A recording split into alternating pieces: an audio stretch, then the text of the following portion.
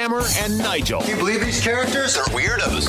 So let's rock it! Crazy weekend, and I'm all here for it, baby. My name's Nigel. Hammer's over there. So we got threats of government shutdowns. We got congressmen pulling fire alarms to stop the votes. You got flamethrower Representative Matt Gaetz out of Florida wanting the House Speaker fired. And the cherry on the Sunday, the Colts rallying back from 23 down to lose in overtime. There's a lot going on this weekend. All in one weekend, Hammer. A lot going on this weekend. And I was down in Kentucky over the weekend. I was in Louisville. And I'm keeping track of my phone. And 1 minute, it looks like imminent government shutdown. Yeah. The next minute, they've kicked the can down the road and they've reached a stopgap bill. But that might not have been good enough for some people. Matt Gaetz is ticked off at Kevin McCarthy because he claims McCarthy promised the Democrats in another bill, not the stopgap one, more money for Ukraine. So basically, it's a good old-fashioned bleep show. Oh, yeah. That's what we're seeing right now. Welcome to American politics. Welcome to Republican politics, actually, because the Democrats seem quite, I don't know how should I say? They seem in unison. They're united. Right? They are united, and the Republicans don't seem to be very united. So when a Democrat lies or says something damn ridiculous, the rest of the Democrats follow suit. Yeah, I totally believe that representative pulled that fire alarm, didn't know that it was a fire alarm. They're even on the united front behind that Jamal Bowman guy that pulled the fire alarm. I can't believe it. He used to be a principal in school and led fire drills and instructions on how to get kids out, and he's familiar with what a fire alarm is. So here's what happened. This Jamal Bowman guy, Democrat, says he was rushing to get to that stopgap vote on time, was running behind. One of the doors was locked, so he thought to unlock the door, you pulled the fire alarm. He claims he didn't know it was a fire alarm. He thought it was something else, and that would unlock the door. And lo and behold, it seems kind of insurrection-y to me, don't you? You're explain. Well, I mean, of course, you're stopping a congressional vote on purpose. Oh, it's a threat to democracy. A threat to democracy, January 6th. Okay. On purpose, some people claim. I'm just saying. He doesn't say it was on purpose, but you were actually successful in delaying a congressional vote. So it's one of two things. Government. It's clearly one of two things here, based on his excuses. Either he did this intentionally to delay the vote because he wanted the shutdown to happen so he could blame Republicans. Absolutely. Or, and I can't stress this enough, he's stupid. It's one of those two things. And you know what? It could be a combination of both. Let's hear from Democrat Representative Jamal Bowman. I don't know why this has gotten so much attention. I was literally just in a rush to go vote, man. That's all it was. Are you afraid of any repercussions, either from leadership or from legal aid? I mean, listen, I take responsibility for what I did, but like I said, I was in a rush to go vote, and, the investigation will sort everything else out. Have you talked to Jeffries about it? Oh, yeah, of course. That's day one, yes. How was that conversation? Well, I got to keep that between me and the leader, so I'm not going to share that publicly. Yeah, but we've been in touch with each other. I bet Hakeem Jeffries smacked him on the back of the head. You idiot. Now I got to go out and defend your ass. How am I supposed to do that? But they defended him, though. Oh, sure. Him, AOC, all of them. Yeah. They all said, you know what? We've all been there before where you're trying to get into a door and you just say, screw it, and pull the fire alarm. What? I mean, if that would have been anybody, name a Republican, Congressman Banks, Congressman Gaetz, they'd be behind bars. It'd be Insurrection 2 Electric Boogaloo. Here is Republican House Speaker Kevin McCarthy. He was on Fox and Friends this morning discussing Bowman. Well, first of all, we're going to go through the investigation. What's really interesting, this is a former principal. He knows what a fire alarm is. This is a man that has gone on and yelled at members, and his behavior has been unbecoming. But what's interesting, if it really was just an accident, when the Capitol Police came to interview you, why would you lawyer up right away? Yeah. Why wouldn't you just say, oh my gosh, I made a mistake here? Why would you let it go on? You know how to get to the Capitol. Yeah.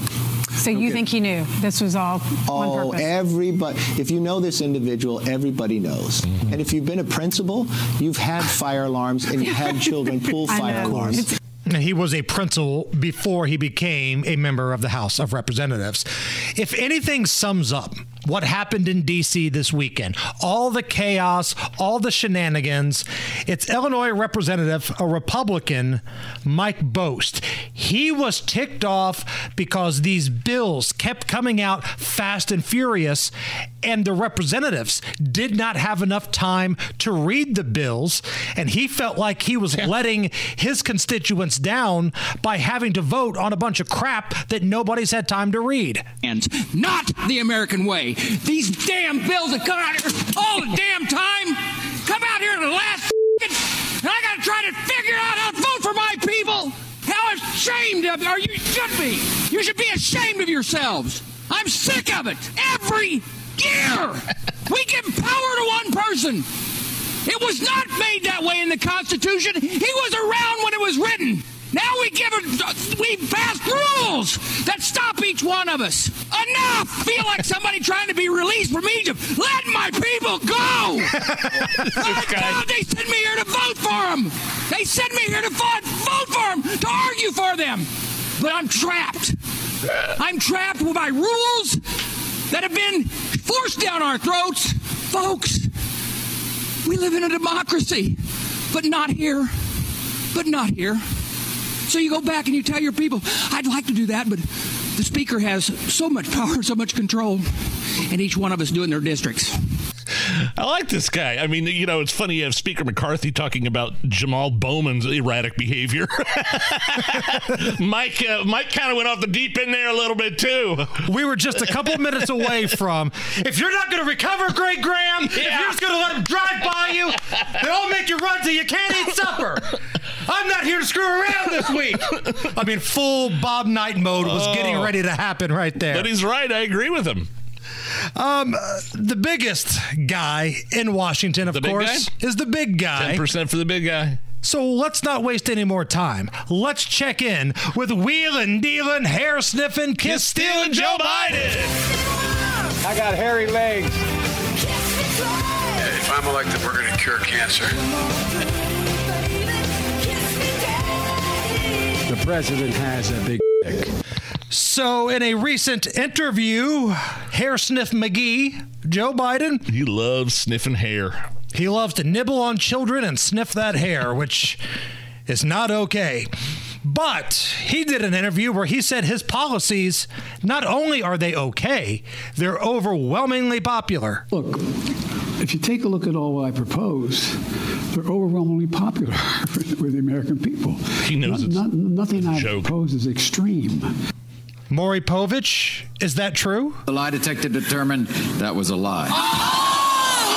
Yeah, that's a lie, because 73% of Americans say that this country is on the wrong track. And that's not from a Fox News poll or a Trafalgar poll.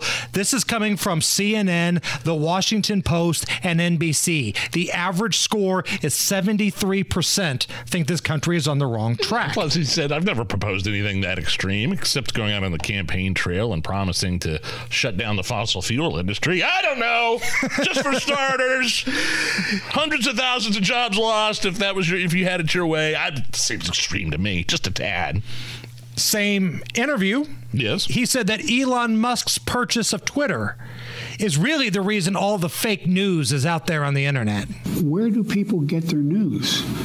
They go on the internet. They go online. They go, and you have no notion whether it's true or not. You mean kind of like the Steele dossier and the Russian collusion hoax? I'm assuming there's a follow-up question there. And you could also bring up, I don't know, your crack-smoking son's laptop. Yeah, sure, the Hunter Biden laptop from hell. That story was true, and then it was suppressed before Elon Musk. Joe Biden says his angry democracy speeches, in which, he smears half the country, They're actually important because it gives people hope. And when you talk to people, like, for example, the speech I recently made on democracy, I made about 4 major speeches on democracy. Initially, with notable exceptions, people thought, what's Biden talking about here? Well, the data showed that over 60% of American people, they were worried too. And that's one of the reasons why 2020 turned out the way it did, 2022 turned out the way it did. And so I think it's important to give people some hope. Oh, so saying ridiculous racist things gives people hope? That happens, Joe? We've seen record lows in unemployment, particularly, and I've focused on this my whole career, particularly for African Americans and Hispanic workers and veterans.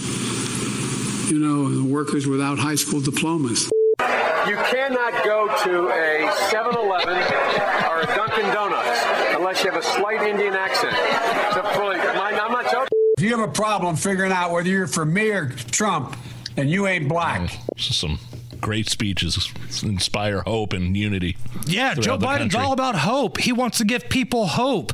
Like that time that he called out a fat potential voter and challenged him to a push-up contest. And you want to check my shape on it, let's do push-ups together here, man. Let's run. Let's do whatever you want to do. Look, fat. Look, here's the deal.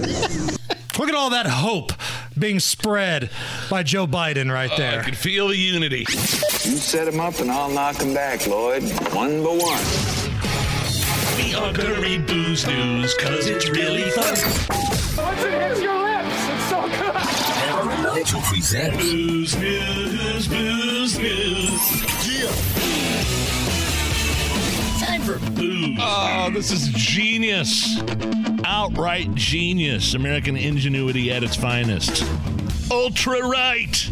The beer brand that launched as a woke-free Bud Light alternative raked in $500,000 in just 12 hours after it released its special edition can that featured the historic mugshot of former President Trump.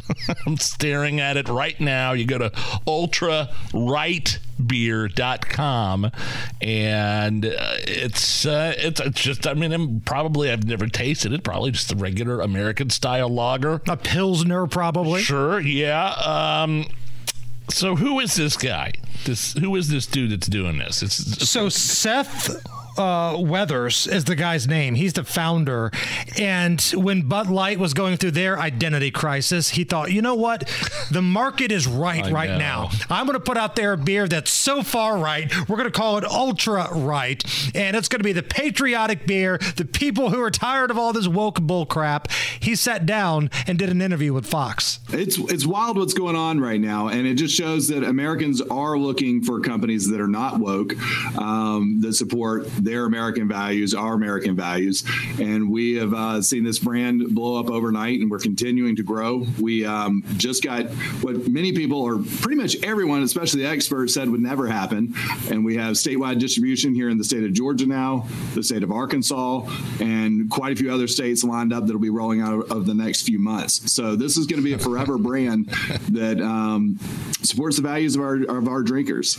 The Trump mugshot can. It's a black can with golden lettering. Says limited edition Conservative Dad's Revenge is the name of the Trump mugshot beer. Conservative Dad's Revenge. Is it still on sale, or is it one of those limited time only things? It's limited time only, and only available in Alaska, Arkansas, Delaware, Georgia, Illinois, Hawaii, Mississippi, New Hampshire, Rhode Island, and Utah. So no Indiana. I don't know what the laws are. I don't know if I can actually order beer from out of state. I don't know if that's a law, if you could do that through the mail or not.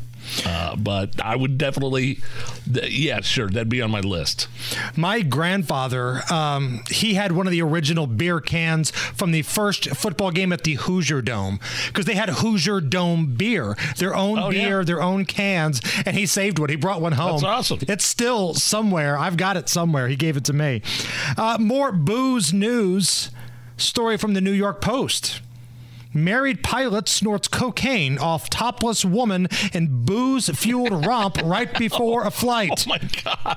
I've seen this movie. It's called Flight with Denzel Washington. Based off of text messages, Mike Beaton, a pilot with British Airways, had a pretty solid night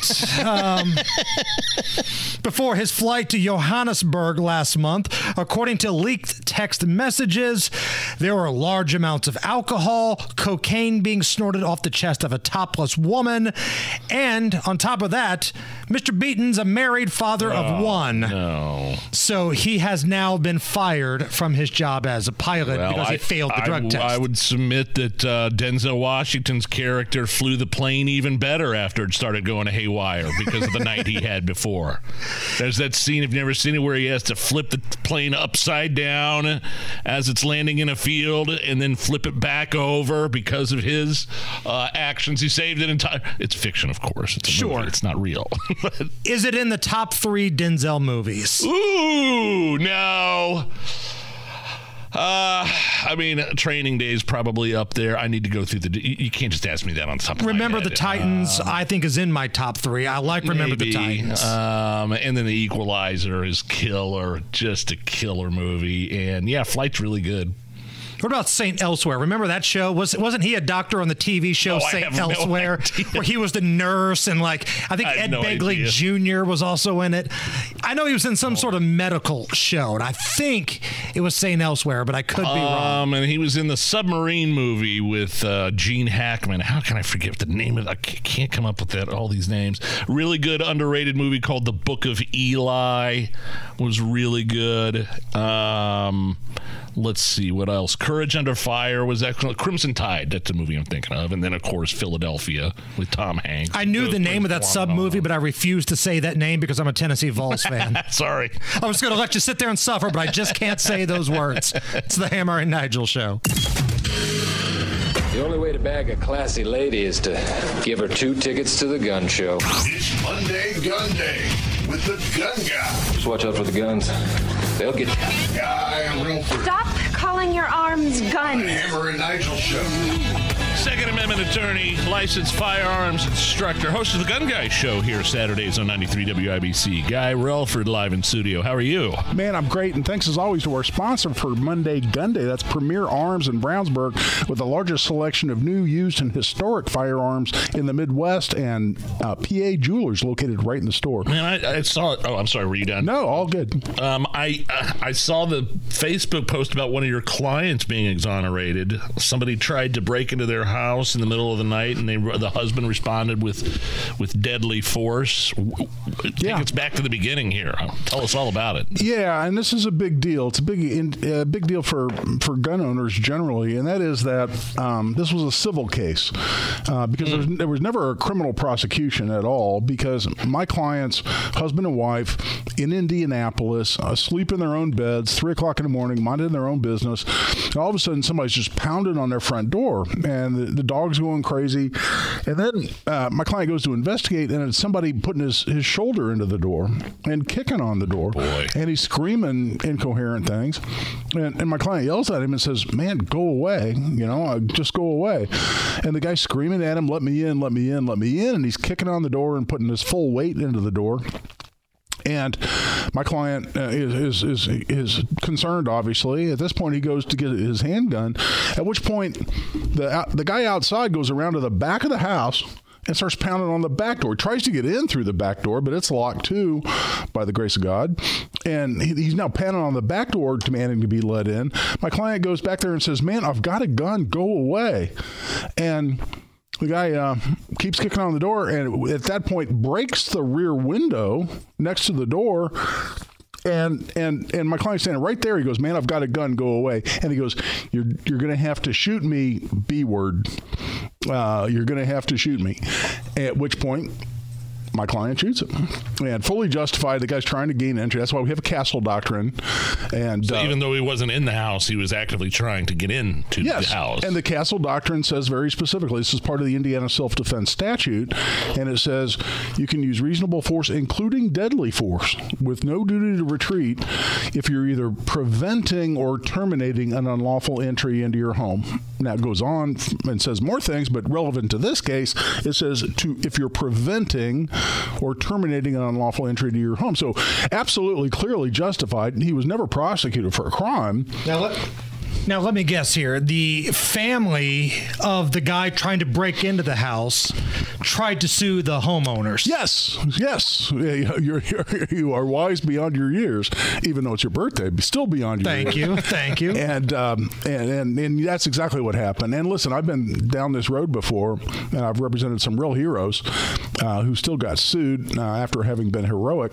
But that's why I wrote, and the legislature passed in 2019 our self-defense immunity law in Indiana, and it says if you're justified in using force to defend yourself or others, then you can't be sued for that. You have complete immunity. And it provides a mechanism. There's a lot of legalese in this. I won't bore our audience with that, but it's a way to get a lawsuit dismissed early. And then there's a mandatory attorney's fees award, which says that if you get a case dismissed under the immunity statute, the persons who sued you have to pay your legal bills, have to reimburse you.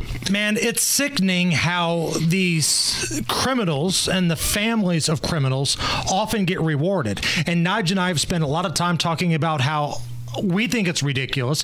The family of Drayshawn Reed got a settlement from the city of Indianapolis because basically, from what we were told, the city didn't want to fight, to go to court and fight for what was right. They just paid off the family of a guy who tried to murder one of their officers.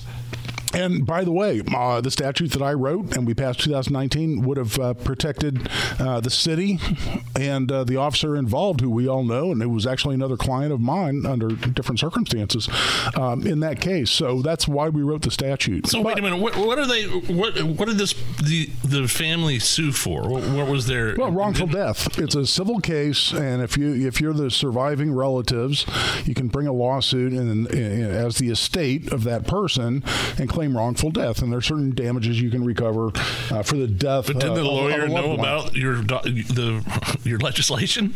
Well, apparently, when they filed the lawsuit, I don't know, but I filed an answer, and as an affirmative defense, as we call it, I put in here, you can't sue for this. We have immunity for this, and there's an attorney's fees provision, and we're asking for an award of attorney's fees after dismissal. Then we had to file a separate, what's called a motion for summary judgment after some discovery, and then we had a hearing about a month ago right down here in Marion County at the new Justice Center. And just last week, and this is what you saw published on social media, Nigel, just last week the judge came out, and I really applaud this judge because it takes some cojones to step up and follow the law in a situation like this and throw a case out, right? As opposed to kind of duck the issue and let it go to a jury, which is always kind of an out for lawyers, or for judges in civil cases. But here, this judge had all the intestinal fortitude, stepped up and said, nope, the law is clear under the new immunity statute. There's immunity here. This case needs to be dismissed, and I'm going to award attorney's fees, and asked for the defendants to submit their final bill for all their attorney's fees, and there's going to be awarded those. So these people get their case dismissed, and they're going to have to pay my clients back for their lawyer fees. But do you think they'll ever actually see any? Well, that's a great question, and I don't know. I don't know because they can just declare bankruptcy. I don't know if they have any assets. Those are roads we can go down in the future. But hey, one of the reasons we filed this is as a disincentive. And listen, if you're a thug or the family of a thug, and you've tried to hurt someone or your relative has, and they get hurt or killed in legitimate, justified self-defense, then don't file a civil lawsuit. Don't try to get rich off the fact that you were a criminal. Were they just hoping that the family would say, let's just settle and get this behind us? Yes, absolutely. Because since this happened at a home, there was homeowners insurance involved. And listen, I didn't represent the insurance company. I represented the individual. He hired me. He and his wife hired me personally. But there was also an insurance company involved. And I applaud this insurance company because they were willing to say, no, you know what? There's immunity. Let's go forward and not just write a check. That's why we're getting dismissed, get the lawsuit dismissed, and also getting our attorney's fees back. So this is great. And I want to publicize it as much as possible because I want the plaintiff's lawyers out there to get the word. to go, this is a really dumb lawsuit to file. Now, look, if there's questionable circumstances, if it's just, if it's a bad guy on bad guy violence and one guy just happens to claim self-defense or whatever other different circumstances, then, hey, take your best shot. But in this situation, guy home alone in bed with his wife, sleeping, minding his own business, and some dude tries to break into his house. Now, could he have just been drunk? And I actually think this was just a drunk guy who was at the wrong house, but he trying to break in. That's happened to my house years ago. Same thing did. Yeah, that's right. Didn't something similar happen to you? I had a guy that was fresh off beating his girlfriend and decided to run through the neighborhood, methed out of his mind, drugged out of his mind. You could smell the booze. He starts banging on the front door. This was before I had a firearm. So, I kind of look outside and it's this dude who's like, I don't know you, go away. So he runs around, hops my privacy fence, goes to the backyard, tries to break down the back door. This is the same scenario. This is identical. And then he runs back around to the front. I open the front and he tries to come in and I shove him to the ground, shove him outside, call the authorities, and they arrest this guy. He had a knife on him. He was bloody. He was just completely whacked out of his mind. See, same scenario. And I think the message also should be sent to criminals. That decide they want to do a break-in at 3 o'clock in the morning. Whether this guy in particular in this case was whacked out of his mind or not, criminals in general should probably understand and know that there is... this is Indiana. We still got gun law. We got a lot of guns in Indiana. Well, right. Yeah. I mean, we got people trying to take away those gun rights in this state. Well, that's right. I mean, who's your guy's favorite sheriff? Oh, Grady Judd. Grady Judd, right, in Florida. and what our citizens have guns. I encourage them to use guns. They know how to use guns. And you try to break into our house in our county, we will shoot you graveyard dead.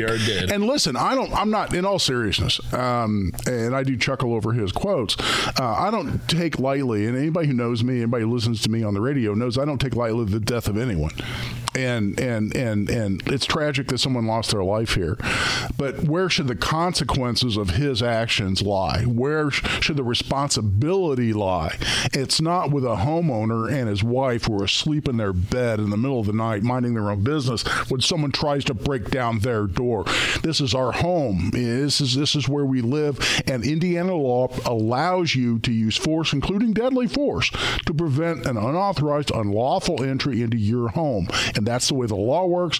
And the new self-defense immunity statute, again, that I wrote and we passed 2019, proved its worth. In this case, we just got that case thrown out, and my clients are going to get their attorney's fees back. It is Monday Gun Day. Guy Relford joining us here, 2A attorney and host of the Gun Guy Show every Saturday here at 93 WIBC. So I see a lot of commercials on television, Guy, where Jefferson Shreve is Johnny Tough Guy. Yeah. Where was Joe Hogsett during the riots? Granted, he gets the name of this radio station wrong. They call it WBIC instead of WIBC, which just goes to show the attention level that these nerds running his campaign have. Yeah. But at the same time, these commercials are on this radio station and TV. He's sending out mailers that still reminds everybody he's all in on the gun grab. Yeah, it's really true. And what's fascinating to me is that, we had poll numbers finally come out on this. And, all right, we're right at a month before the election. And what was noteworthy to me is not that Joe Hogsett has a 10-point lead over Jefferson Shreve. That's about where you'd expect it, given the unpopularity of Joe Hogsett, but given the amount of Democrat voters that we have here in Marion County. What was interesting to me that it was 47 to 37. I mean, those are just really low numbers for both of them. And I heard one of the analysts come out, this is one of Abdul, it was somebody else that came out and said both candidates are underperforming in terms of the numbers you'd expect to be getting from them. And I heard that and I went, well, you bet. It's so many people saying neither of these candidates deserve my vote. Neither of them do. Boy, I just saw the commercial. The commercial just came on. The TV commercial now has it corrected. It says WIBC. Oh, is that right? But the mailer still says WBIC. Guy, I think Shreve, and I don't know him. I bet he's a nice guy. I think in different circumstances, different people he surrounded himself with, he could have done better. But I 100%. think he really got spooked by Joe Hogsett's attack ad saying he's at #1 with the NRA. Like it's some sort of bad thing that people that he's trying to, like his constituents are going to say, wait, the NRA likes him? I mean, he really got spooked by that, didn't he? I think you're exactly right. And that's the ad I'm still seeing from Hogsett. For instance, I think it was on during the Colts game yesterday. Yes. Well, what the hell else is Hogsett going to run on? Right. Because there's no wins. Yeah, you're exactly. There's no look what I accomplished. But when I say, Jefferson Shreve has an A rating from the NRA, and then they show some supporter of his with a gun in his waistband at, I don't know, some kind of a press or news conference. And, that was over by Decatur Central. Yeah. I remember that. and so you're right. So I think he got spooked by that, and this mind trust of his is just Mark Lubbers, who's his chief strategist, who got Senator Lugar, out of the Senate by convincing him that he should support an assault weapon ban. He lost with Lugar in Indiana. Yeah. Who decides that's the guy you want to hitch your wagon to? Exactly. It's like imagine the year is 1992, and you're like, I really want to have Michael Jordan on my basketball team, and then you guys finish in last. Yeah. Like, it's hard to lose with Lugar in Indiana unless you turn him into a gun grabber. Well, that's exactly right. And then, so whatever Shreve's thinking was, he hired the exact same dude to be his chief strategist, and all of a sudden he's getting his butt kicked. But, I saw those numbers, 37 to 47. Neither one have 50%. I think that's fascinating, even with a 10-point lead between the two. And I think that's a lot of people are just going to pass this one by and say neither of these people are worth my vote, not fill in that on their ballot, even they may vote for city county council or something else. And I think a lot of people are going to write in candidates, assuming that's still technologically feasible with an electronic balloting system. I think you're going to see, like Abdul, get a lot of write-in votes. People are talking about writing in me, even though I'm totally ineligible, to be mayor in Marion County. I don't live in Marion County. You live in a gated community in Zionsville, according to some people, right? Yeah, which is also false. But I do live in Boone County in Zionsville, and so people are talking about writing in me just as a blank you to Jefferson Shreve to say it's your gun control policies that are preventing me from voting for you. And I think Nigel makes a great point, because people are giving me crap. I can't believe what you're saying about Jefferson Shreve. You want Hogsett to win. Jefferson Shreve might be a nice guy, and I have nothing personally against him. He's getting bad advice, and he's listening to losers. And Abdul today, not me, not Rob, not you, Nige, Abdul even said he needs to fire that staff. That staff of his is going to be the reason why he does not win a very winnable race in Marion County. Totally, absolutely correct. What he finally woke up, and now he's running an ad saying, where was Joe Hogsett during the riots? Finally woke up to that issue. Should have been running that to begin with. He should have been right on that to begin with. Joe Hogsett's record on crime and on prosecuting dangerous criminals and keeping them in jail, that's where he should have been. And instead, he decides to come out and just copy Joe Hogsett on gun control and alienate his entire Republican base.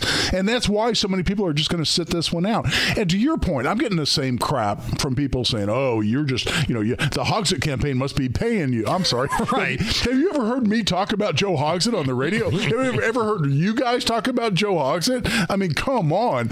But the point is that I want to send the message that the way to win any race in Marion County as a Republican is not to turn your back on the Second Amendment. Bingo. And not to alienate your base. And I want to send that message to Jefferson Shreve. And if he loses by epic proportions, I'm totally okay with that, because he was going to lose anyway, because he totally screwed up his campaign. Now I want him to lose big, so we send him the message, this was the wrong strategy and you had the wrong people around you. And it can't just be a message to Jefferson Shreve. Right. He may be the sacrificial lamb. It has to be a message to the Marion County Republicans. Yes. It has to be a message to the state of Indiana Republicans. Stop giving us people like Holcomb. Stop giving us people like Jefferson Shreve. There's enough support for real Republicans. That's the most important point in this whole discussion. I'm so glad you said it. You're going to be at a night with WIBC, right? Oh, man, I always look forward to it. The crowd's always excited. It's great to have the meet and greet beforehand. You and Matt Baer get the biggest pops from the crowd, by the way. It's not even close. Well, because we don't spend all day and night on the stage. That's why we only come out out for. You don't give the audience a chance to hate you like Nigel and I do. You know what?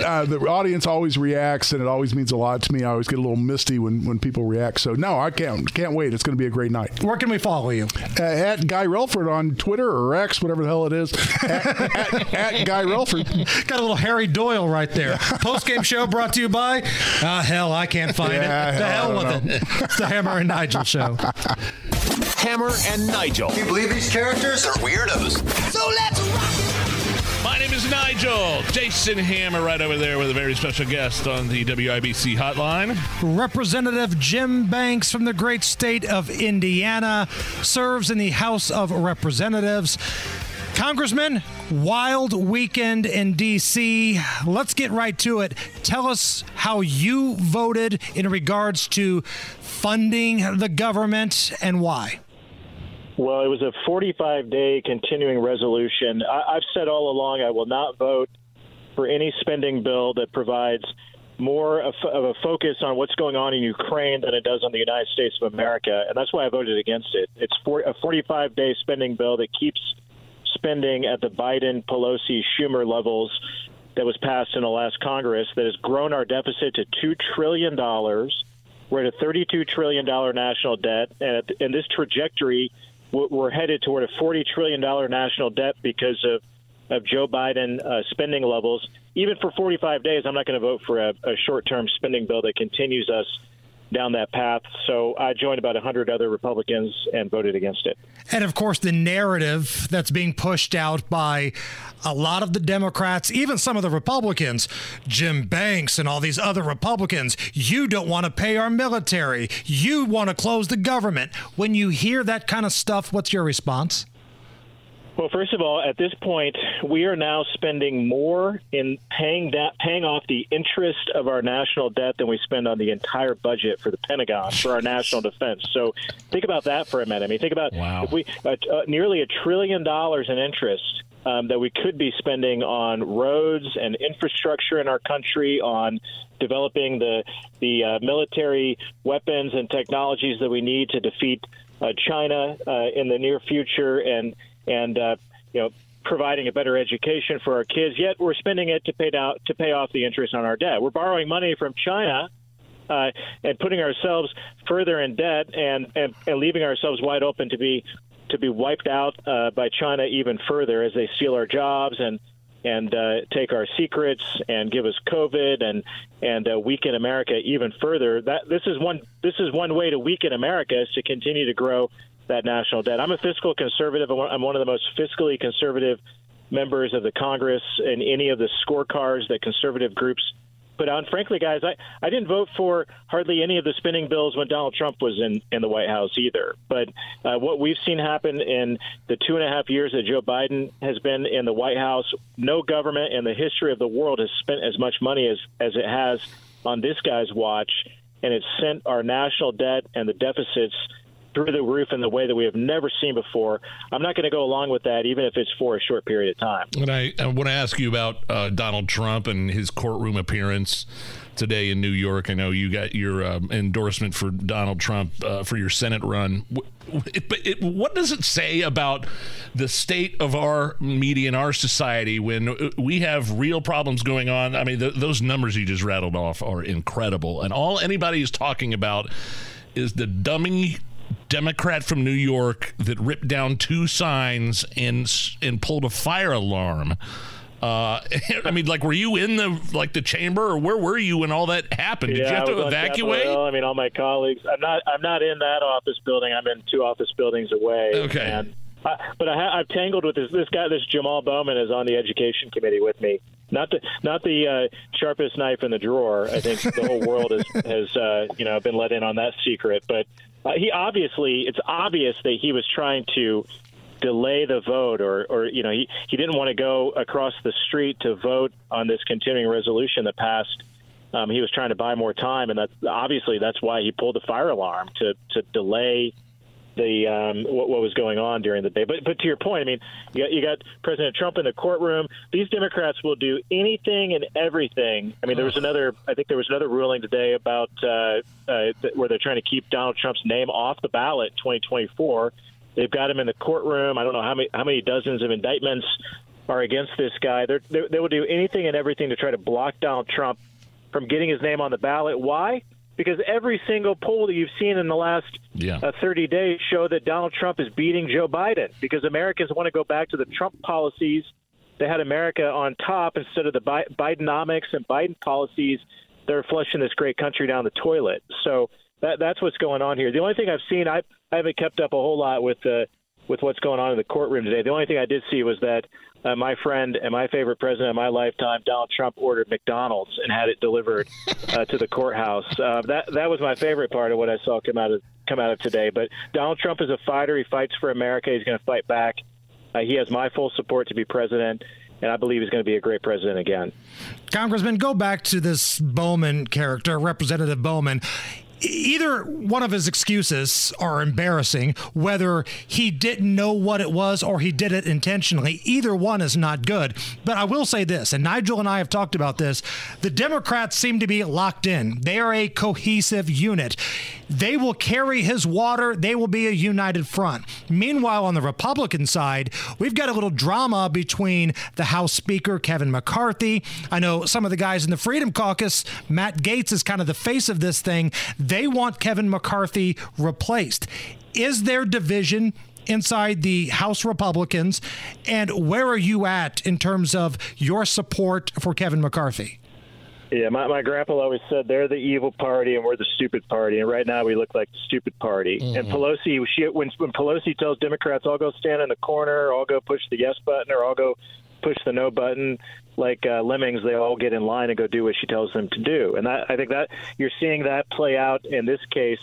I'm not happy with how things are going either. I voted against this continuing resolution because it continues to fund the woke policies and the big government spending of the Biden era. But I'm also realistic about what Speaker McCarthy has on his hands. We have a 5-seat Republican majority. We had one guy who quit. We got a bunch of old people who, from day to day, you never know who some of these old timers that have been around Congress way too long that might or might not show up because they physically can't get there. It's like a nursing home some days. So you got that dynamic. Then you got the Democrats control the Senate and the Democrats control the White House. So we have to be realistic here. I mean, what Speaker McCarthy did get done last week is he stopped the blank checks from going to Ukraine, and this is really important to me. I mean, I can't go back home to Northeast Indiana, or as I'm campaigning around the state of Indiana, explain to Hoosiers why we spent over $150 billion now in Ukraine and we can't secure our own border. I mean, we have fentanyl flooding into this country, killing thousands of working-age Americans every month. The leading cause of death of Americans my age, of working age, of military-eligible age, because we have a wide-open border. We had more illegal border crossings over the last month, the record high illegal border crossings. More illegals have crossed over into this country in the last month than the entire population of the city of Fort Wayne, the second largest city in Indiana. So how do we continue to explain that when the establishment of both parties are funding and have more of a focus on Ukraine than they do the United States of America? And Speaker McCarthy put a stop to that in the spending bill that passed over the weekend. So that's one good part of it. But I'm frustrated because there are lots of other things that we promised the American people we would do with our majority, and I think that's where the frustration is. But I don't support the motion to vacate, replacing the speaker at this point.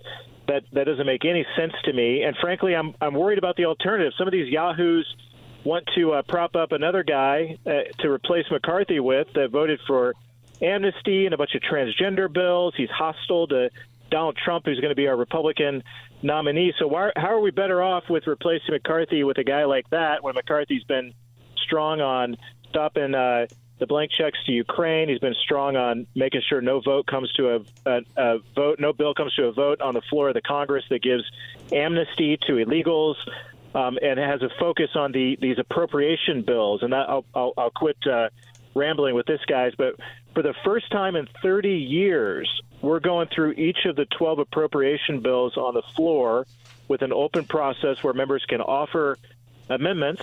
And Speaker McCarthy has made this happen over the last few weeks. We have many midnight, late nights, going through dozens, hundreds of amendments to all these appropriations bills so that we can cut across the board. I mean, I think a 30% cut in these appropriation bills of spending, and that's what it's going to take to get our country back on track is that process, and that's what I'm focused on. Let's get serious about the job at hand and focus on that rather than the personality conflict. Congressman Jim Banks here on the Hammer and Nigel Show. One more thing before we let you go, Congressman. The op-ed you had in the Indy Star. I feel like energy is a big deal coming into this 2024 presidential election. And you had a long piece about Joe Biden and his detrimental policies towards the auto industry and fossil fuels and gas-powered cars. And I was wondering if you could just, you don't have to spend 5 minutes on it or anything, but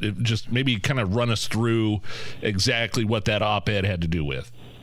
Yeah, look, I'm the son of a factory worker, a union man. My dad retired from a factory that made axles all of his life in that factory, and I'm just telling you, the traditional Democrat union voters are solidly behind Donald Trump, behind Republicans, because we represent working class Hoosiers and Americans better than the Democrats do. And to your case in point, what the Democrats have done to make America energy dependent on foreign countries rather than being independent, driving up energy costs is one good reason why working class families are saying we can't afford for Democrats to be in control any longer. Another big reason why is interest rates. I mean, I hear this everywhere I go. 8% interest rates for a home loan. First-time home buyers can't buy That's crazy. You can't get married to your wife and go buy your first home because you can't afford it, or you're stuck in a home that you can't get rid of because you'd have to sell it and go buy something else and lose a lot of money. That's because of Democrat policies that are opposite of working class policies that hurt working class Americans. And this is where Republicans are going to win big in 2024, win back the White House, win the Senate, grow the House majority, and then we can save this country with a focus on the new, what I call the new Republican Party, a party that represents working class voters in this country, and that's what I'm at the forefront of helping to make happen as I run for the United States Senate. Indiana Rep. Jim Banks. Congressman, as always, we appreciate your time. Thank you so much for joining us here on the Hammer and Nigel Show. Have a good day. Hammer and Nigel presents It depends upon what the meaning of the word is. Is this anything? All right, let's rock and roll. All right, you know what? Just get on with it. Let's go. Let's do it. You know the thing. Is this anything? The 2023 Miss USA pageant was held Friday night. Here's this year's winner. Now, oddly enough, the female hosts had multiple opportunities to announce her name, but instead just kept yelling out, Utah! And now, Miss USA 2023 is Utah! Congratulations, Utah! Miss Utah, take your first walk as the new Miss USA! Ladies and gentlemen, what's her name? Amazing night. That's right. Congratulations to all of our contestants and to our new Miss USA, Utah. Good night, everyone. Utah. Oh my God.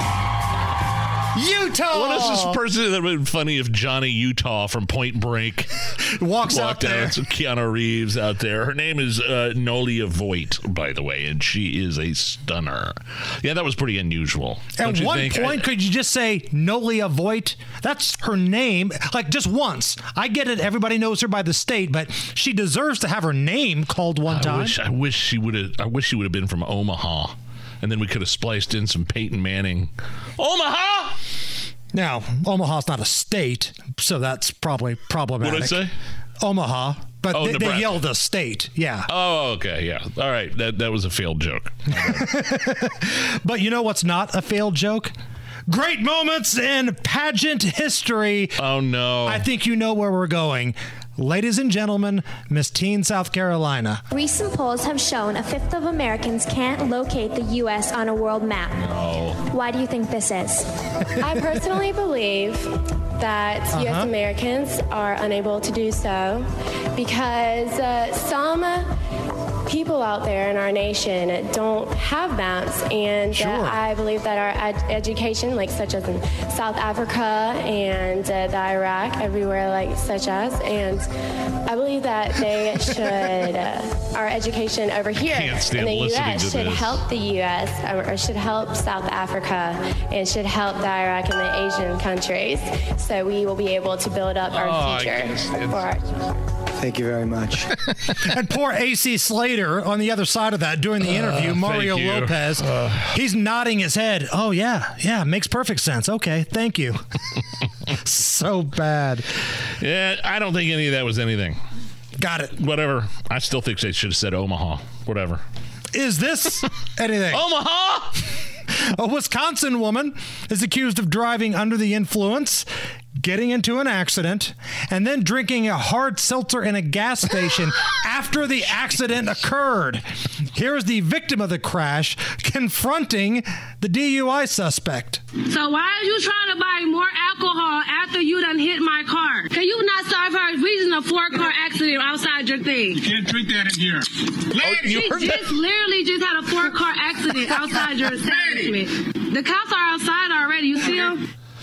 You got to play that over again, because obviously whoever this woman is not saying anything. She doesn't care, but the only noise that you hear is her popping the hard seltzer can. So why are you trying to buy more alcohol after you done hit my car? Can you not solve her reason a 4-car accident outside your thing? You can't drink that in here. Lady! She just literally...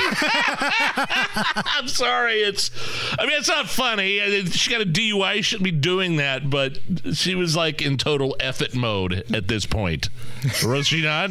I mean the damage has already been done at this point. When in Rome. You don't want to ruin your buzz. Yeah, exactly. Might as well chug another one before the cops get there and take you into the drunk tank. Here's one that will make you feel a little old, a little closer to the crypt. Good Lord. A woman born in 1997 has gone viral with a video asking, quote, older people what they did before you could look things up on the internet. Okay, this is a genuine question to like older people. What did you do before you could look something up? Like if you saw someone and you were like, oh, they remind me of that actor. What was that? What's his name? Like, and none of your friends knew. Would you go to a library? Okay, without Google Maps. Like I know that there was MapQuest, but before that, like genuinely, what would you do? Would you just accept not knowing? Like, I would please stitch this and tell me, because I genuinely do not understand how I would survive. God, you didn't say the word genuinely and like 9 times each there? Mix in a few Utahs and maybe she can do next year's pageant. I swear, what did we do? You remembered things.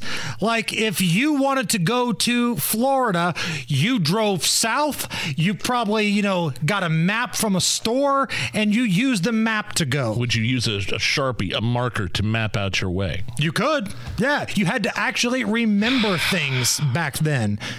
Like, if you wanted to remember who the actor was that played a role, like she talked about, you had to do the crazy thing of remembering the actor. Or, I don't know, there was these things called encyclopedias. Sure. Now, again, I have to say, I got to give her a little grace, because I just said Omaha was a state and not a city in Nebraska. So I got to give her a little. Yeah, but I feel like if you wanted to drive to Florida and the internet was not a thing that could happen, I have confidence you could make it. I really do. Just follow the street signs, people. That's all you got to do. Go south, see palm trees, go to the water, and then navigate in. You're going to be just fine. Omaha! It's the Hammer and Nigel Show. Coming out of my cage and I've been doing just fine. You're listening to the Hammer and Nigel Show. Oh, man, Hammer. First, it was the Assistant Chief of Police, IMPD, calling for a complete overhaul of the criminal justice system here in this city. Now the head of the Indiana State Police calling for an overhaul of the criminal justice system in this city, Doug Carter. So this past Friday, I believe Fox 59 had the story about this guy who killed 3 people last week because he was driving erratically at around 120 miles per hour. He killed his brother, his cousin, and an innocent woman. Now, you would think that is severe enough to be locked up or have a very high bail, one of the two. Not the case in Marion County. Judge Jennifer Prinz Harrison, a Holcomb appointee, mind you. No kidding. Denied a request for a higher bond and allowed this guy to be released on just $1,000 cash. So if you break it down, it's approximately $333 per life lost. State Police Superintendent Doug Carter. We've had him on the show before. Sometimes I've agreed with him. Sometimes I haven't agreed with him. But I'm all in on Doug Carter with this one here. He's attempted to call this judge. Judge Jennifer Prinz Harrison was told that she doesn't take phone calls and that she won't even talk to the superintendent of the Indiana State Police. Well, she doesn't owe anybody an explanation, right? Here is what the state superintendent, Doug Carter, had to say to Jenny Drazler of Fox 59. This young lady that was sitting in a car was hit at 120 miles an hour. Hit so hard it removed her car engine. And she's worth $330 because of a $1,000 bond. It's unconscionable. There has to be fear of the system. If not, we're going to lose a civilized society. I know it's a strong statement, but we are going to lose the safety and security of the way in which we live if this doesn't change. So 2 people in his immediate family and an innocent woman were gunned down by a lunatic going 120, and that's $333 per person he killed, and he's back out on the streets right now. Not gunned down. He was killed him in a car accident, right? Yeah. You're right, not shot, but the hick in me, when you gun it, you go really fast, 120 miles per hour in a residential area. This is ridiculous. Now, and this is not the first time we've heard from somebody high up in law enforcement. Chris Bailey, right? Assistant Chief Bailey has said the same thing last week about the criminal justice system. And as much as we want to flame Ryan Mears, and he deserves it because he's awful at his job, again, this judge was a Holcomb appointee. And if you're thinking to yourself, wait a minute, that name sounds familiar, this is the same judge who a year ago went soft on a teenager on the South Side of killing 3 people, 3 friends. She gave the order releasing Caden Smith, along with throwing out key pieces of evidence in the case. So a reminder for that case, if you don't remember, the IMPD detectives say they found a gun matching bullet fragments in the boys' bodies in this guy's home, along with bulletproof vests, bags of drugs, several cell phones, and internet searches like, does freezing a gun remove DNA? How many deaths is considered a mass murder? But this judge, Marion County's Jennifer Harrison, ruled that law enforcement violated this guy's Fourth Amendment rights in the search warrant, even though the original warrant was signed and approved by another judge. This judge sucks. She also suppressed key evidence in the case, including the alleged murder weapon. So this is what's happening. This is our life here in Marion County. It doesn't matter who appoints these people, whether it's Holcomb, whether it's, Ryan Mears, it doesn't matter. The justice system in Marion County sucks right now. It's a laughing stock. Speaking of law and order, Nige, President Trump, speaking in Anaheim over the weekend, offered his solution to solving the dramatic increase in these high-profile smash and grab and looting incidents like we've seen in Target stores and most recently in Philadelphia. And we will immediately stop all of the pillaging and theft. Very simply, if you rob a store, you can fully expect to be shot as you are leaving that store. I wish Donald Trump would be the one doing it. And I will be the one pulling the trigger. I will have a 12 gauge standing outside of Target, unloading on the looters. That same speech in Anaheim, we got Donald Trump's thoughts on the political strategy of his opponents. But if you become president and you don't like somebody, or if somebody's beating you by 10, 15, or 20 points like we're doing with crooked Joe Biden, let's indict the motherfucker. Let's indict. Got an MFer out of the old man. Is that the first time we've had an MF? I feel like there's been another time. I don't know. I think there's been an F. I don't know if there's been an MF. I'm trying to remember. I believe there was an F, but I don't know if we got the MF. Okay. Now, earlier today, Donald Trump, in that civil fraud trial in New York, spoke after the court proceedings, and it sounds like he's not a big fan of what's happening. At one point, there's cameras in the courtroom, Hammer, and the camera pans around to the judge that's presiding over this case, and he takes his glasses off and just kind of smiles at the camera like it's a big joke. We're going to be here for months with a judge that already made up his mind. It's ridiculous. He's a Democrat judge, he's an operative, and it's ridiculous. Other than that, things went very well. I didn't know. Didn't Jim Banks tell us earlier that he went to get McDonald's afterwards? Yeah, there was a McDonald's run. Of course there was. And that wasn't it. He had his whole legal team, multiple lawyers, the super hot Alina Habba. She was there. And again, after the court, let's go to Bill Maher over the weekend. Bill Maher had his program on Friday night. And listen, Bill Maher, I think, is in the same category of a lot of Democrats. They hate Donald Trump, but they realize they can't win with Joe Biden. And this was his message to Joe. And finally, new rule, someone has to convince President Biden that if he runs again, he's going to turn the country back over to Trump and go and go down in history as Ruth Bader Biden, the person who doesn't know when to quit and so does great damage to their party and their country. It's like he's saying the quiet part out loud that nobody in politics, nobody that has an official capacity wants to talk about. Right. Nobody in the Democrats. You talk about the Democrats being a unified party. They all agree with what Bill Maher is saying, but they won't say it out loud. They want to be good foot soldiers, yes, and support the corpse that they propped up there to be the nominee. It was an interesting show because Ron DeSantis, the governor of Florida, was his guest before that little final monologue there, and Bill Maher. Don't get it twisted.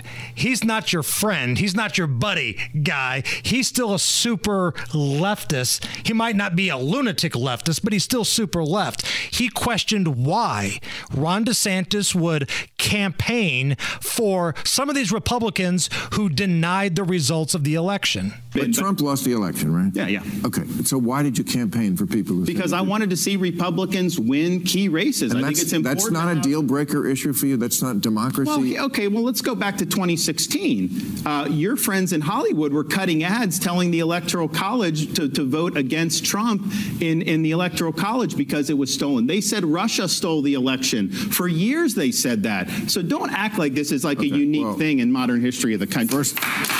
Absolutely. First of all, Ron, I have no friends in Hollywood.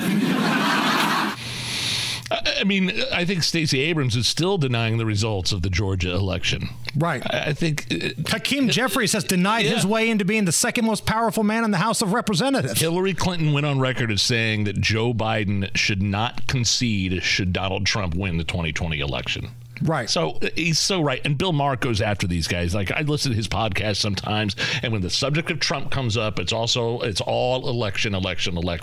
And when his party does the exact same thing. It's the Hammer and Nigel Show.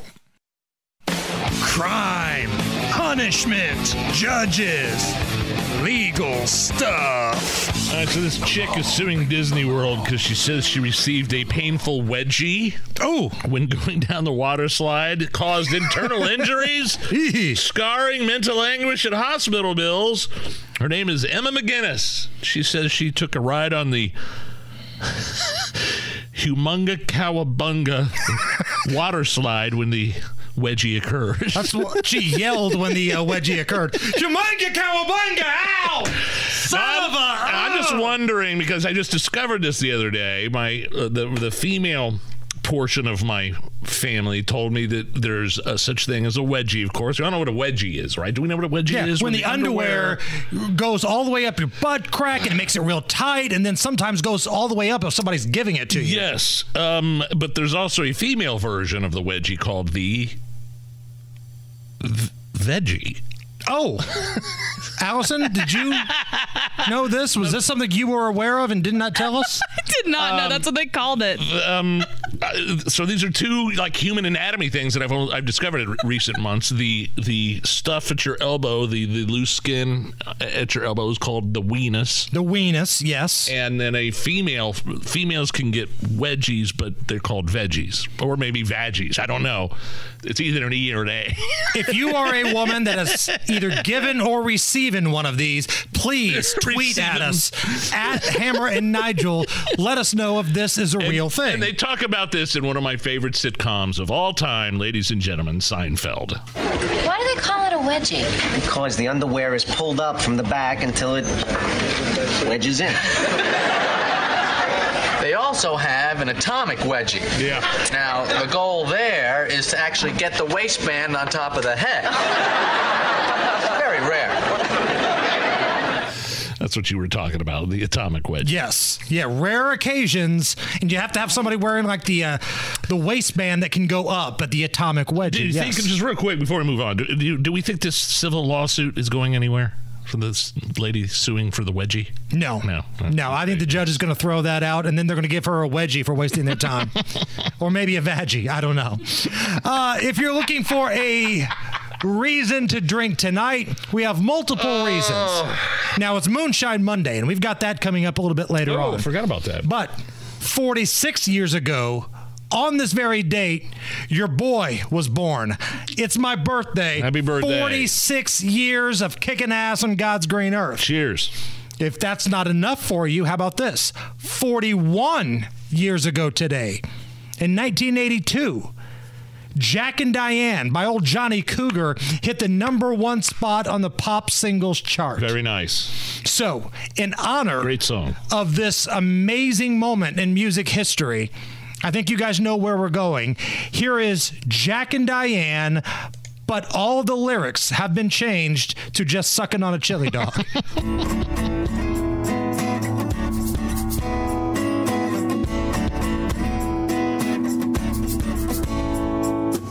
Sucking on a chili dog, sucking on a chili dog, sucking on a chili dog, sucking on a chili dog. Sucking on a chili dog, sucking on a chili dog, sucking on a chili dog, sucking on a chili dog. Here we go.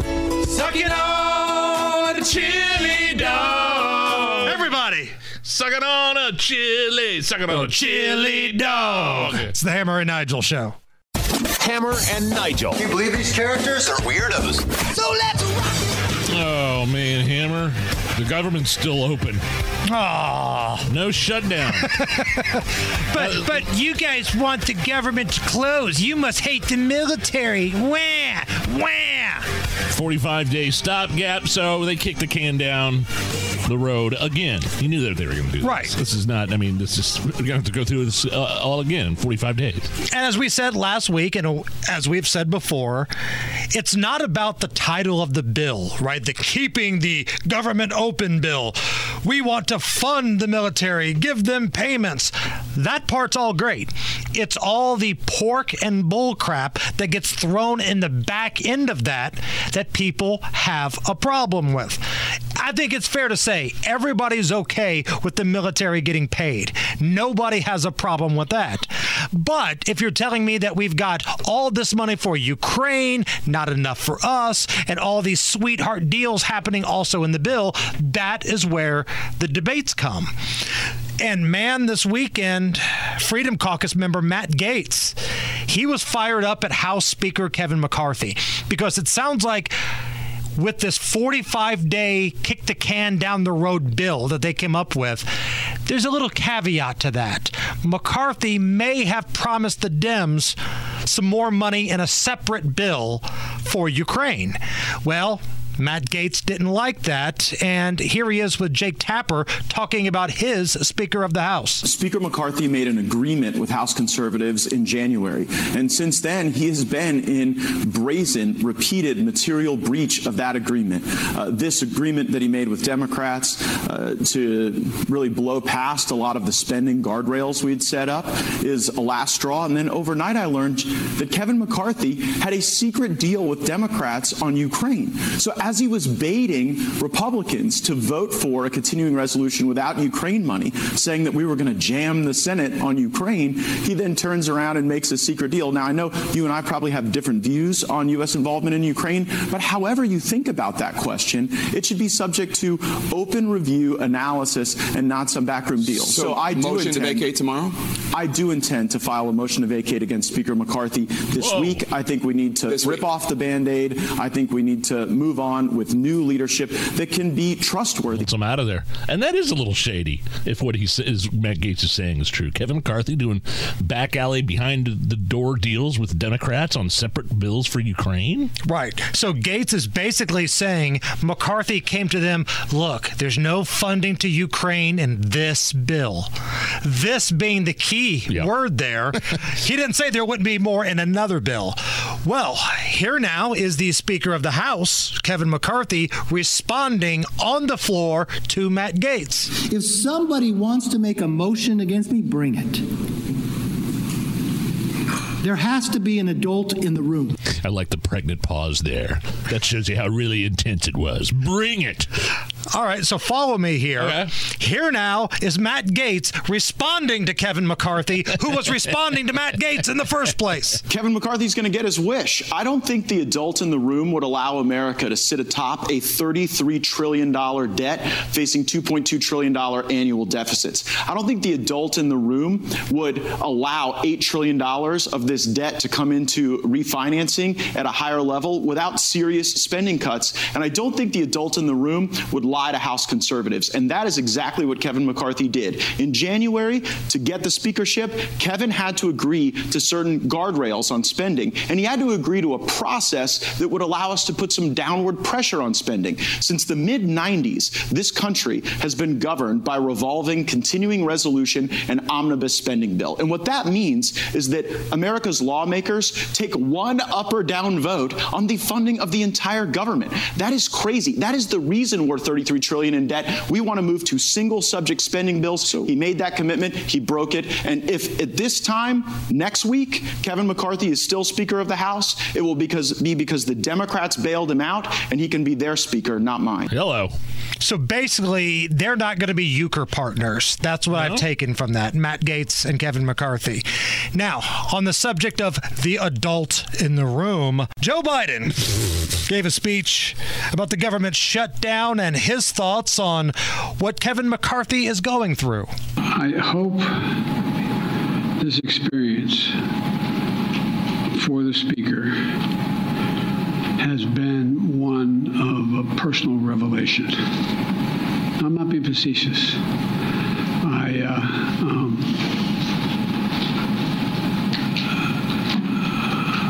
Anyway. Oh, God. Look at the breathing there at the anyway. That wasn't edited in any way. Which brings us to great moments in Biden history. The best way to get something done, if it holds near and dear to you that you like to be able to. Anyway. Great moments in Biden history. Nigel, we've got a special message here. Okay. We've been celebrating my birthday this afternoon. 46 years old. Happy 46, man. Thank you very much. And here with a birthday greeting is AI Joe Biden. Hey, Jason, happy birthday, you fat sack of crap. Yeah, that's right, you tub of guts. I know who you are. I've heard your little radio show you do with that bloated drunk drunk named Nigel. Anyway, as you know, I've been keeping busy lately in between unintentional naps, falling off of bicycles, and nibbling on terrified babies like a duck going after kibble. Babies. Numb. Numb, numb. Nummy. Nummy. Nummy. Nummy. I've got loving in my tummy. Oh, golly, I love babies. I'll bet you were a real butterball of a baby yourself, weren't you, Goo Gut? What did your poor mother use for formula there, Flubber Blubber? Oh, come on. A blend of powdered donuts and Bizquick? Maybe. Anyway, hope you have a nice time at whatever low-grade, all-you-can-eat buffet you go to tonight to celebrate. I'm sure you can't wait to finish the show and run right over there so you can wrap your big, fat mouth around the soft-serve machine. Right, Pork Chop? Want a digestion tip? While you're stuffing your fat face with popcorn shrimp, try not to think about Tony Katz bending over naked and applying moisturizer to his taint. Oh, what the? And my best to Matt Bear in Traffic. What's with that guy's voice? Is that an act, or is he not getting enough fiber in his diet? Speaking of fiber, I gotta go. Feels like the old turd burglar's getting ready to pay the presidential jockeys a visit. So happy birthday, you fat Ladies and gentlemen, the President of the United States, kind of, AI Joe Biden. The Hammer and Nigel Show. My name is Nigel Hammer, right over there with a special guest on the 93 WIBC hotline. Kevin Bowen is one half of the morning show on our sister sports station, 107.5 The Fan. KB, I'm listening to you guys this morning, and a lot of the callers are happy. They're excited. They feel good about it. I don't know if I feel the same way. Am I like the Lone Ranger here? Because that first half I watched of the Indianapolis Colts was about as bad as it gets. Yeah, and I don't think that should be ignored, and I would agree, Hammer. It felt like most of the callers today were pretty pleased. And again, I think individually, Anthony Richardson, what he showed you in the fourth quarter, you got to love, so many people offering praise for the comeback. Well, why did you need a historic comeback? And it was because a really god-awful start. I mean, it's hard to get down 23 in this league, and they did that. And I think the disappointment for me is because, the Rams, I should say, the Colts look like the Pacific time zone team that has played on Monday night and had traveled multiple time zones home and then back for a 10 a.m. local time kick. And so, how would this team react to a win? How would they react to a week in which, I should say, back-to-back wins? How would they react to a week in which they've been praised a whole lot publicly, and clearly they did not get off to a good start at all? So if you're going to praise Shane Steichen for the resiliency and toughness of his football team, well, don't you also have to criticize him for just how big of an egg they laid and just some of the stupid self-inflicted mistakes early on in that game too, which led to a big deficit. Again, I thought Richardson, what he showed in the fourth quarter is very promising, but still there was a lot of negatives early in that game to get down 23-0. What happened there in overtime? It seemed, who was that guy that caught the game-winning touchdown? Puka Nacua, yeah. It seemed like he was able to pirouette into the end zone. Like, he do-si-doed into that thing. He was so wide open. That was that a third down throw? That was a 3rd and 4, Nigel. It looked like a little that social distancing defense by the Colts that we want to dial it back to a couple years ago. And again, of all the guys, Puka Nacua's got a funny name. He's a very good football player. He's a rookie, but has already been outstanding early in his career. Up to that point, Matthew Stafford had thrown the ball in his direction 9 times in the game, and he caught 8 of those 9, which for those kind of unfamiliar, that is an extremely high ratio for a receiver. It's not like this is some dink and dunk to a tight end. But that's what Stafford does, though, isn't it, KB? Like when Cooper Kupp was healthy, he was that guy, and now it's this new kid. Sure.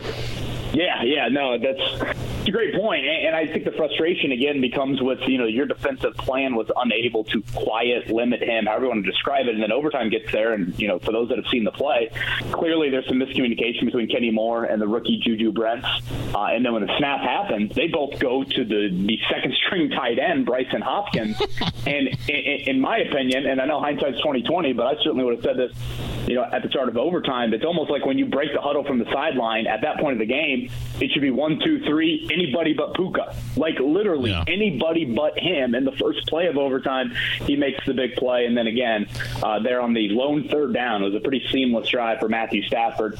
He is wide, the blank open, and then gets into the end zone. So I think that's what adds to the frustration of, yes, you can sit here and, again, throw in the individual performance of Anthony Richardson, and the expectations for this season weren't very high. But the reality is this. The Rams are a middling NFC team. They had a lot of disadvantages at play for them to coming into this game. And for the 7th straight game, if you're a Colts season ticket holder, you've walked out of Lucas Oil Stadium and seen a losing team play at home. I mean, that's 7 straight home losses. It's one of the longest in the era of the Indianapolis Colts. So I think it's fair to have some frustration, while also acknowledging, again, individually, Richardson's development is certainly paramount.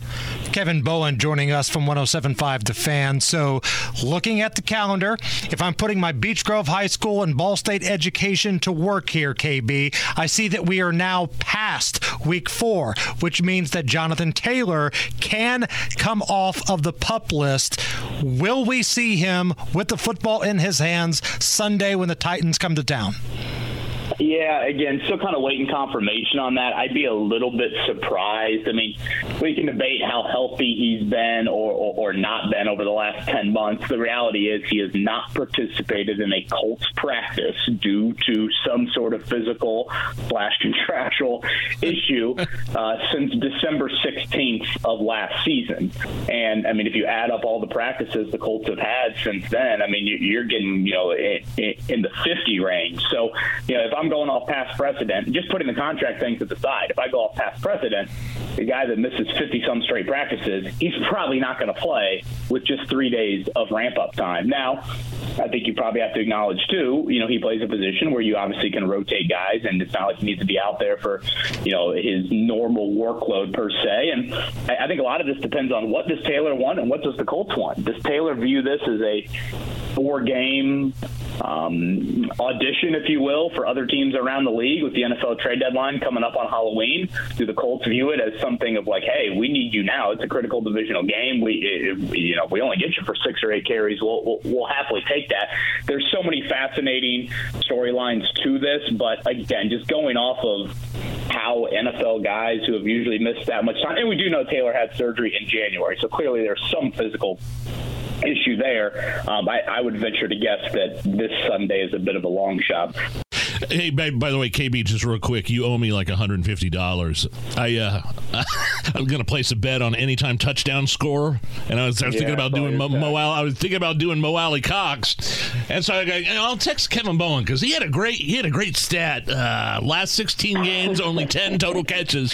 That tight end, Mo Alley Cox. I go, I'm not betting on that guy anytime touchdown score, and then lo and behold, there you go. Due, so I meant he was due for a touchdown. Oh, you meant he was due? Damn it! Oh, okay. All right, fine. KB, one more thing here before we let you go. I find myself yelling at the television, yelling at the radio because of the lack of production of Alec Pierce. Oh, yeah. This guy was drafted to be the home run hitter. He was athletic. He's tall. You could throw him those jump balls. He's the white Randy Moss. Let's go. And the dude has been a non-factor. Is he a bust? Yeah, I think right now, considering where he was drafted, he certainly has not lived up to what you would have hoped for. Now, again, this is a year and a half into his NFL career. Reggie Wayne, his position coach, would be the first one to point out to you. It took Reggie, 2, more like 3 years. Now, Reggie would say he thought he had earned a spot a little higher on the depth chart at that point, and there were some injuries that played into it. Pierce, for the most part, has been pretty healthy. To me right now, Hammer, he's a one-trick pony, and you saw the one trick on Sunday. I mean, he has an ability to make some deep ball plays. Anthony Richardson, that kind of plays into his strength as well. We haven't seen a lot of that dialed up this season. But I think to be more of a complete wideout, to not be kind of an obvious guy on a scouting report, you've got to be able to do a little bit else. And I don't feel like that has been there for him. So that is something that, he's got to kind of round out his route tree, if you will, become a little bit more of a complete wideout, and the Colts desperately need it because, again, the support for Anthony Richardson is paramount moving forward. So, yeah, I mean, right now, again, where he was drafted, he certainly has not lived up to it. A lot of people would counter and say, well, it's still early in his career. He hasn't even reached the midway point of that. That's fair. The deep play potential is something he showed as a rookie. And, again, he showed it yesterday. You just need more of it. And, frankly, yesterday, I throw all the wideouts together. You can't have a game where your top three wideouts, Michael Pittman, Alex Pierce, and Josh Downs, combined for 4 catches. I mean, this is the NFL. The forward pass has been around for quite a while here. You cannot have that poor of a day from your wideout group. So I did think that was something that was a factor yesterday. 30 seconds are left, though. Is that Richardson's fault? Because Richardson, his scouting report from Florida was a guy that didn't really throw the ball to the wide receivers well. He was just a dynamic athlete that can make plays. Yeah, I think it's a little bit of everybody. I mean, again, Richardson was 44% yesterday from a completion percentage standpoint. That's not the end-all, be-all, but you need that number to be higher. He showed some big playability yesterday, but you still have got to hit a few singles and doubles to stay out of obvious situations where Aaron Donald just pins his ears back and takes a number. So it's a little bit of your wideout group, certainly. It's a little bit of Richardson. I think it's some on play calling and some on the personnel that Chris Ballard has gotten at the receiver position, which I think has been too underwhelming of a group in the Ballard era. So if I had a slice of the pie, I'd say a little bit of everything. But, again, Richardson's strength as a thrower is supposed to be the default. So, theoretically, him and Pierce should have some sort of connection. We'll see how it plays out the rest of the year. Check him out on the morning show, 107.5 The Fan, KB and Andy. Kevin Bowen, you're the best. Thank you. Thanks, guys.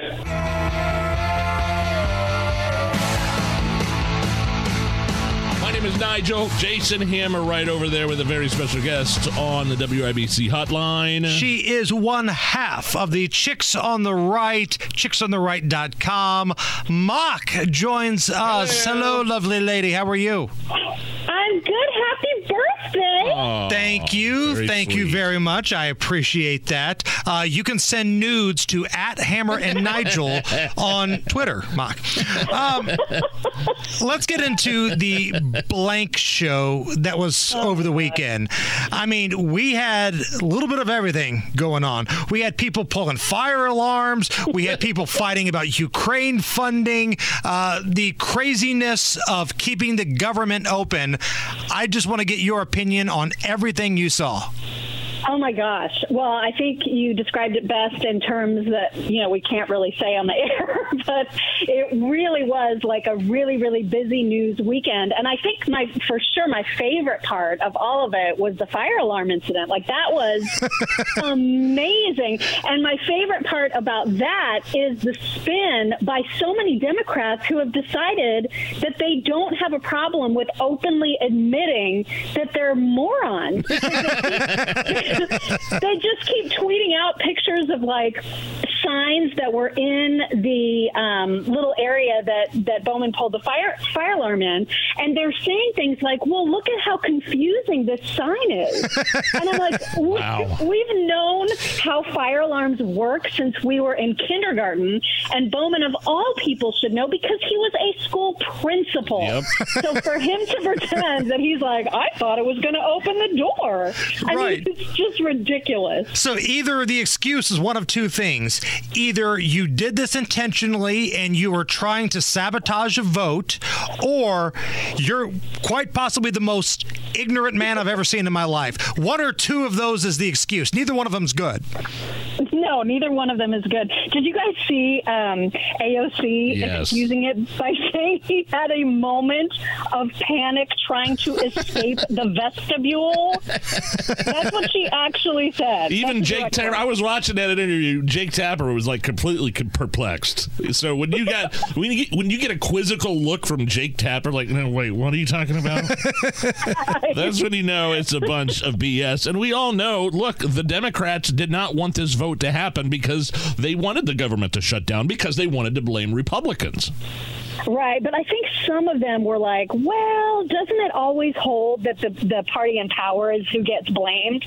So I think there was probably a little bit of that in actually getting this to go through the way that it did. But I got to tell you, I said it in our morning show this morning that I don't know I know that Matt Gaetz and Kevin McCarthy are like really, really sparring, and that there's probably going to be this motion to vacate Kevin McCarthy this week. I just genuinely don't even know where I stand on that, because I'm so sick of all of them. Like, I just feel like the entire Republican Party is in such disarray right now that I just want to wash my hands of all of it. But I do see where Matt Gaetz is like, he's like, look, the House Speaker kind of cut this backdoor deal with Democrats on Ukraine funding, and then came back here. And I know there's no funding for Ukraine in this stopgap thing, but when you got Schumer out there, and like he was gleefully saying, "Oh, this is a bipartisan stopgap.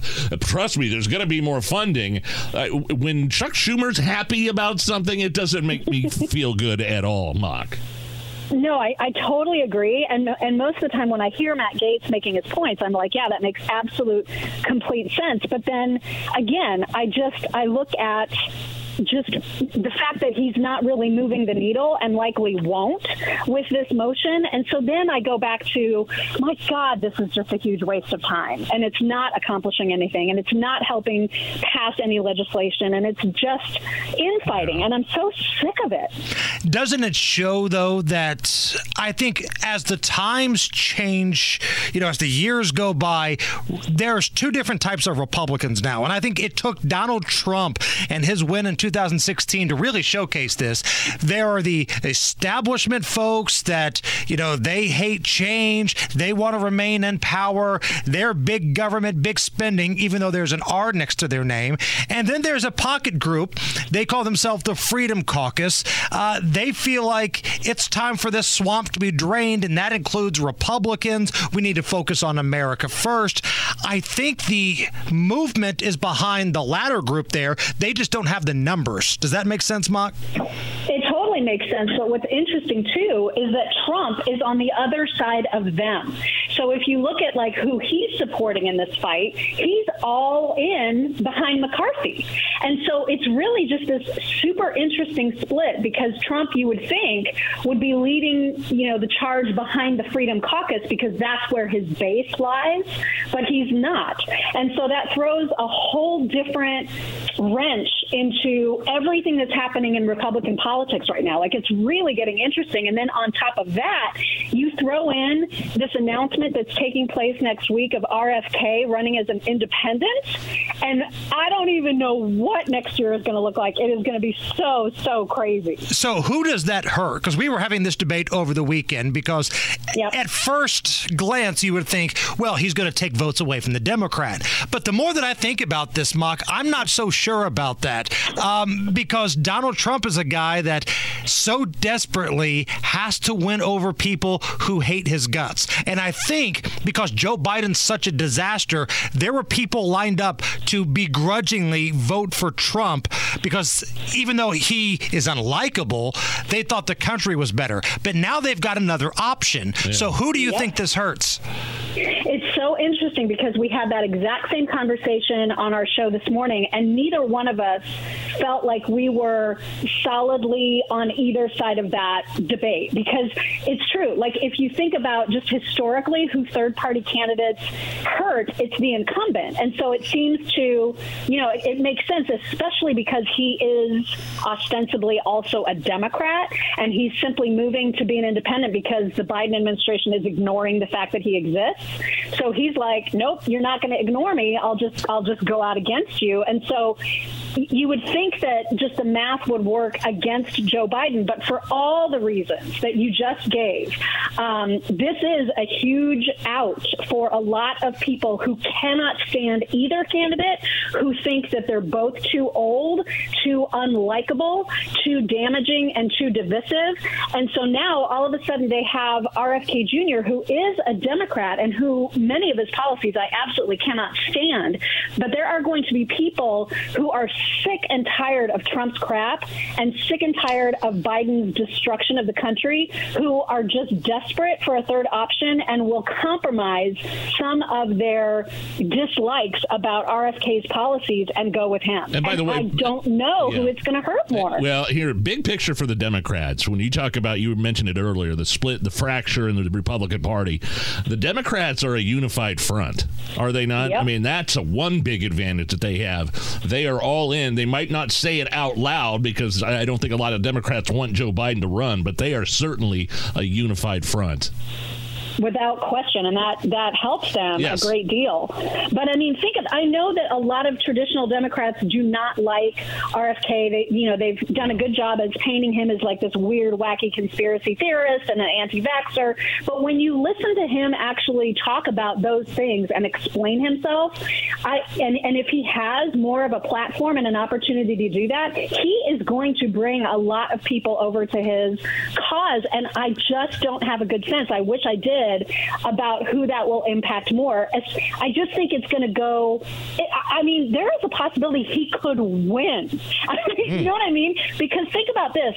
Never in the entire history of politics in this country have people been universally more against the dual party system than they are right now. True. And so if there was ever a year for an independent to break out and actually shake things up, especially one like RFK Jr., who is so determined to end corruption in politics, man, this is the year.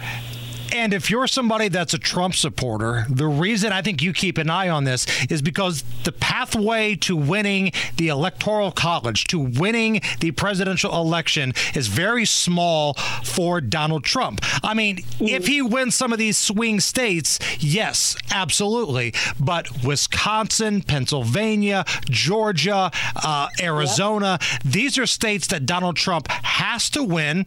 And on election night, there has to be a cushion because you know what's going to happen when all the mail-in votes come in. Right. And if you've got some folks deciding to jump ship and go with RFK Jr., I think this hurts Donald Trump a little bit more just because the margin of error is so thin for him to win the presidency. I mean, it's a solid point. And it's why it's just going to be probably the most exciting election year this country has ever seen. Like, this is going to be a crap show of epic proportions. And it's just going to be entertaining to watch, even though, of course, at the same time, it's like depressing as hell because it's our country at stake. So, the commentator, and our jobs make this a very exciting time.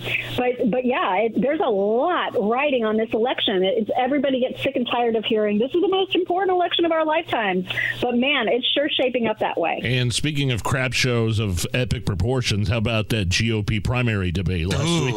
Oh my God. I was so mad. I was screaming at like so many different parts of that debate. It was such a waste of time. And so I think what made me the maddest was Dana Perino's closing question, because I was just so disappointed in her for asking such a ridiculous question like, who are you going to vote off the island that's on stage with you right now? I was so grossed out by that.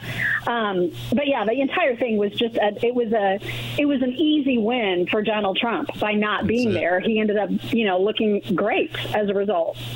Mock, check her out. She is one half of the Chicks on the Right, chicksontheright.com. Macarena, we appreciate your time, love. We'll talk soon. Thank you. Happy birthday. Thank you. And it takes me back to a simpler place and time when we used to kick back and let the moon shine. Oh, yeah, it's a very special birthday edition of Moonshine Monday here on the Hammer and Nigel show. Happy birthday, Hammer. The real reality is, whether it was my birthday or not, we were drinking some moonshine today. Well, it is Moonshine Monday. Please go back and listen to the first segment of this hour towards the end where AI Biden wished you a happy birthday. That was very, very funny. I lost some weight, but AI Biden still hasn't noticed. You didn't seem even notice there. So we have got some more stuff left over from our friends at Sugarland's Shine. He dropped off just a treasure trove of different flavors, right? This is Mark Rogers' American Peach. Oh, yeah, that's the guy from the Moonshiners reality show. Okay. I went to Ball State with a guy named Mark Rogers. I think it was a different one. Okay. Anything with peach in it, you got me. I like the peach. All right. So fruity. Inside joke. Moonshine Monday, everybody. Happy Cheers. Birthday. Thank you.